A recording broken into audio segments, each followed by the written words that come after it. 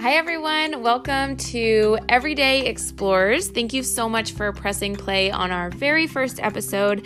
My name is Jessica and I will be your host of this podcast. I am a wildlife educator and a zookeeper, and I obviously have a passion for wildlife, conservation, and sustainability, which are the main topics that this podcast is going to cover. So a few housekeeping things before we dive into our very first episode, which is kind of just the layout of what we're going to do. Like I said, we're talking about wildlife, conservation, sustainability. But what I am really excited about is that not only do we give you facts about whatever the topic is, but for that episode, but at the end of every episode, we give you an activity that you can do with your family, with your friends, by yourself. If you're a kid, you do that with your parents after you get their permission. And every activity will bring you closer to whatever topic we covered during that episode. So it's kind of a way to experience it, not just hear about it. Also, for every episode, we fundraise for an organization or charity that has to do with the topic of that episode. So if you're interested in donating or being a part of donating, visit our Patreon. We do have a Patreon, Everyday Explorers, and there are different tiers depending on how much you want to donate, but the base tier is 25 cents per episode will be donated to the charity related to that episode. So we are so excited to be doing that, and we're excited that you are going to be joining us on this adventure. So thank you so much again for pressing play, subscribe, rate, review, and without further ado, here is our very, very first episode of Everyday Explorers. Enjoy!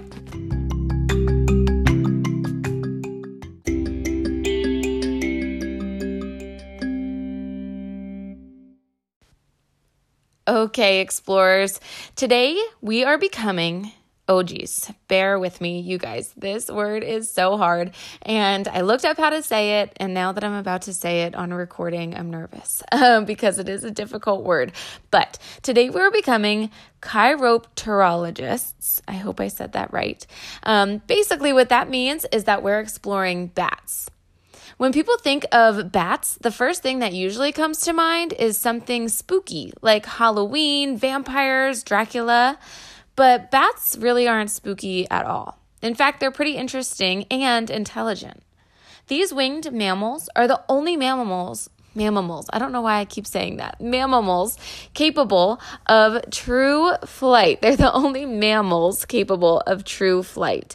That means that they're the only mammals that flap their wings and fly through the night sky. So if you've ever seen like a flying squirrel or a sugar glider, those mammals can glide. They open their arms and legs, and they have extra skin called patagium that is able to catch wind and glide through the air. But that's a whole other episode, so forget I said that. Instead, bats have wings like a bird, and they're able to flap them and fly through the air. But, of course, they're not a bird. They are warm-blooded and have fur. They're mammals like you and I. But they do have wings that allow them to fly. And like we said, through the night sky. They're nocturnal, which means that they'll be awake during the nighttime looking for food. And during the day, when we're awake, they're going to be sleeping in a cave or somewhere nice and dark where they can stay safe.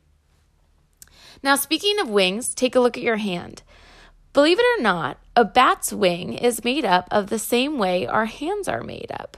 They have the same bones that we do. It's kind of like a four-fingered hand that they have. They have the same bone structure as us.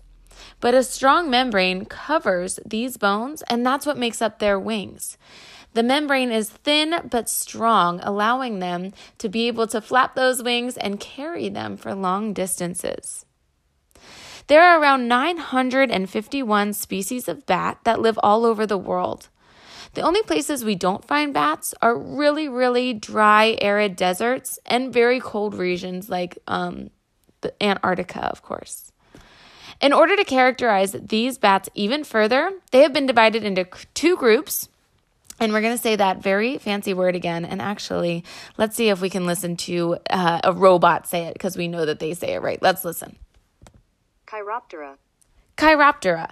So we are going to be talking about the two groups that they're categorized in. They are categorized as either Megachiroptera or Microchiroptera. And right after this short break, I should say, we'll be right back to explain what those two very fancy words mean.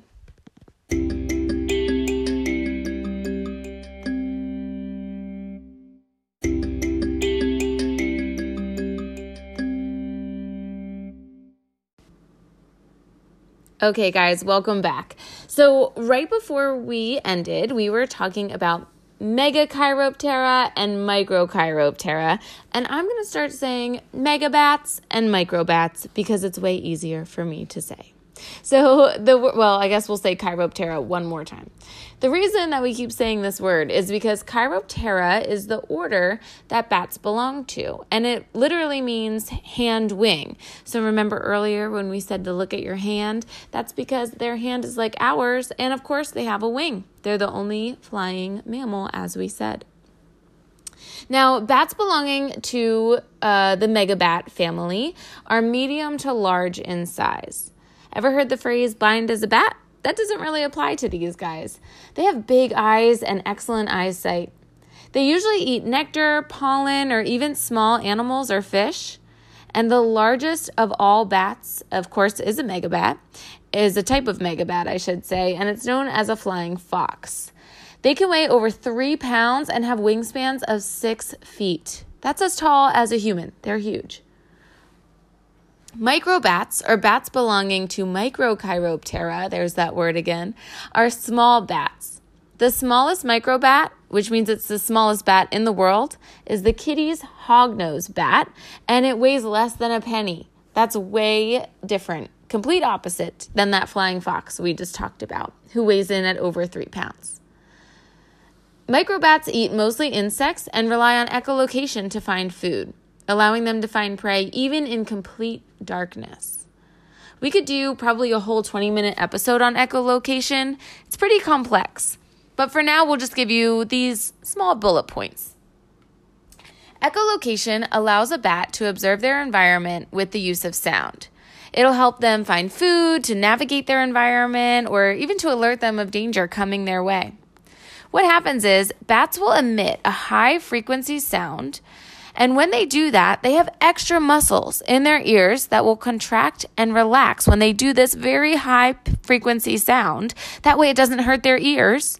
And then once they have fully emitted that sound, they'll open those ears back up, and they'll wait for the echo to come back to them. Once it does, it'll allow them to tell where objects are in relation to themselves.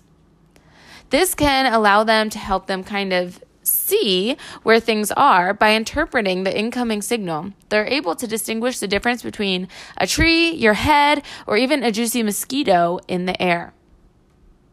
So like we said, bats are not blind, but they do have better vision in the nighttime than they do during the day. They do see in black and white and shades of gray. So remember, microbats are going to be using complex echolocation to find insects to prey on. While fruit bats do have great eyesight, they have echolocation too, but they're going to use mostly their eyesight to help them find the fruit that they're going to eat, or the pollen, or the nectar.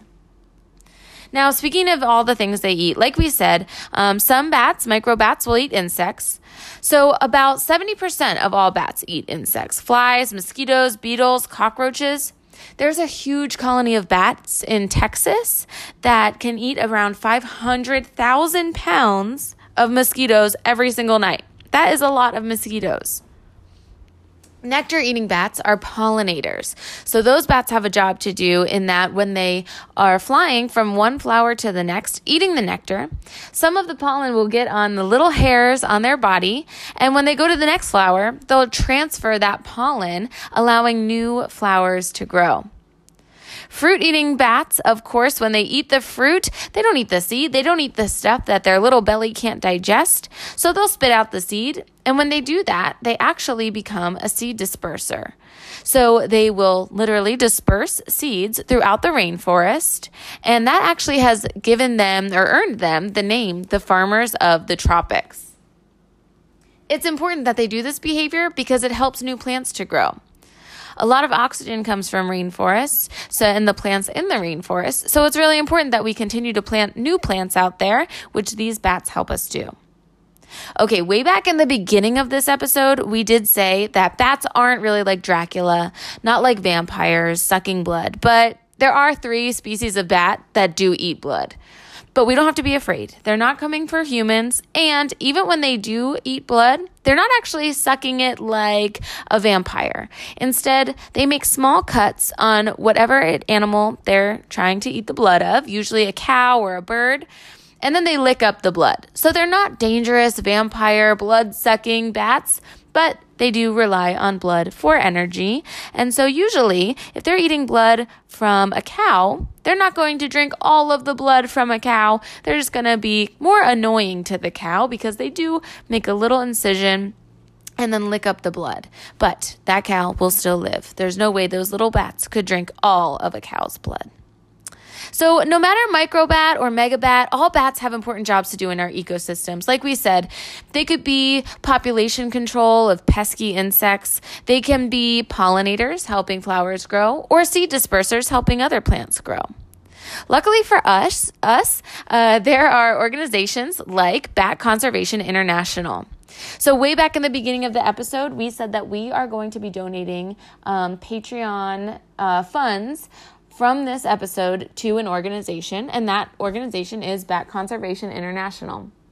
Again, if you'd like to be part of donating, go to our Patreon, patreon.com/everydayexperts, everyday explorers, I should say, and you can sign up for a tier. Each tier has a different donation that is submitted with each tier, and like we said, that will be going to BatCon International. The mission of Bat Conservation International is to conserve the world's bats and their ecosystems to ensure a healthy planet. So they have so many different things that they do. Their website is so extensive, it's huge, but I just want to tell you a few things that are very important that they do, and so that you'll know what you'll be donating to. So Bat Conservation International helps to identify, prioritize, and begin conserving the world's significant bat areas. They respond strategically to broad, irreversible threats that impact bats at multiple locations around the world. And they educate communities and the public on the importance of bats and raise their profile as an order of mammals worthy of concerted attention and action. And I think those are 3 excellent reasons to donate to Bat Conservation International. If you want to learn more about what they do, visit batcon.org. That's batcon.org to see, again, they have an extensive amount of things that they're doing. So be sure to check it out regardless. Okay, guys, that brings us to our challenge or activity portion of our show. Like we said, we are giving you guys a challenge or an activity to do with your family, with your friends, so that you can become more acquainted with the topic that we're covering. And today we're covering bats. So today your challenge is to install a bat box. Bat boxes are little houses that you can make, maybe if you've heard of an owl box, or almost like a bird house, but for bats. And you can put them in your backyard, in the trees, and it gives the bats a safe place to live. So it's important to have a bat box in your backyard because, one, it allows you to, from a distance, watch wildlife, interact with their environment, which is so cool. But also, if you have a lot of insects in your backyard, we already said that these little microbats are going to help you to get rid of the mosquitoes that might be in your backyard. So they can be really good for that too. Bat boxes are kind of hard to make though, so this is kind of a hard challenge to start off with, and I realize that, but I think you guys can do it. I have faith in our explorers. So I am going to put a link in the show notes to instructions on how to build a bat box. Again, that information is going to be provided by BatCon International. So you can just click on it again, or if you want to just go to it, batcon.org, and they have the whole thing for bat houses. There are some that are more complex than others too, so you can choose what type of bat box you would like to make. If making a bat box is too difficult, but you still want one, you can also just buy them pre-made. That's totally fine too. If any of that is too expensive or way too much work, which I totally get, The other challenge you can accept is just go to the website that we keep saying, again, batcon.org, and just acquaint yourself with that organization because they are so great and they're doing so many great things, and bats are so important in our world and ecosystem. All right, guys. Well, with that being said, we did it. We made it. We made it through our very first episode of Everyday Explorers. Thank you so much for exploring bats with us this week. And be sure to like, rate, review, subscribe, tell your friends, share everything about our podcast. And we'll be back next Tuesday. Episodes are launched every single Tuesday. And so we'll be back next Tuesday with a new topic to explore. Thank you guys so much, and we'll see you next week.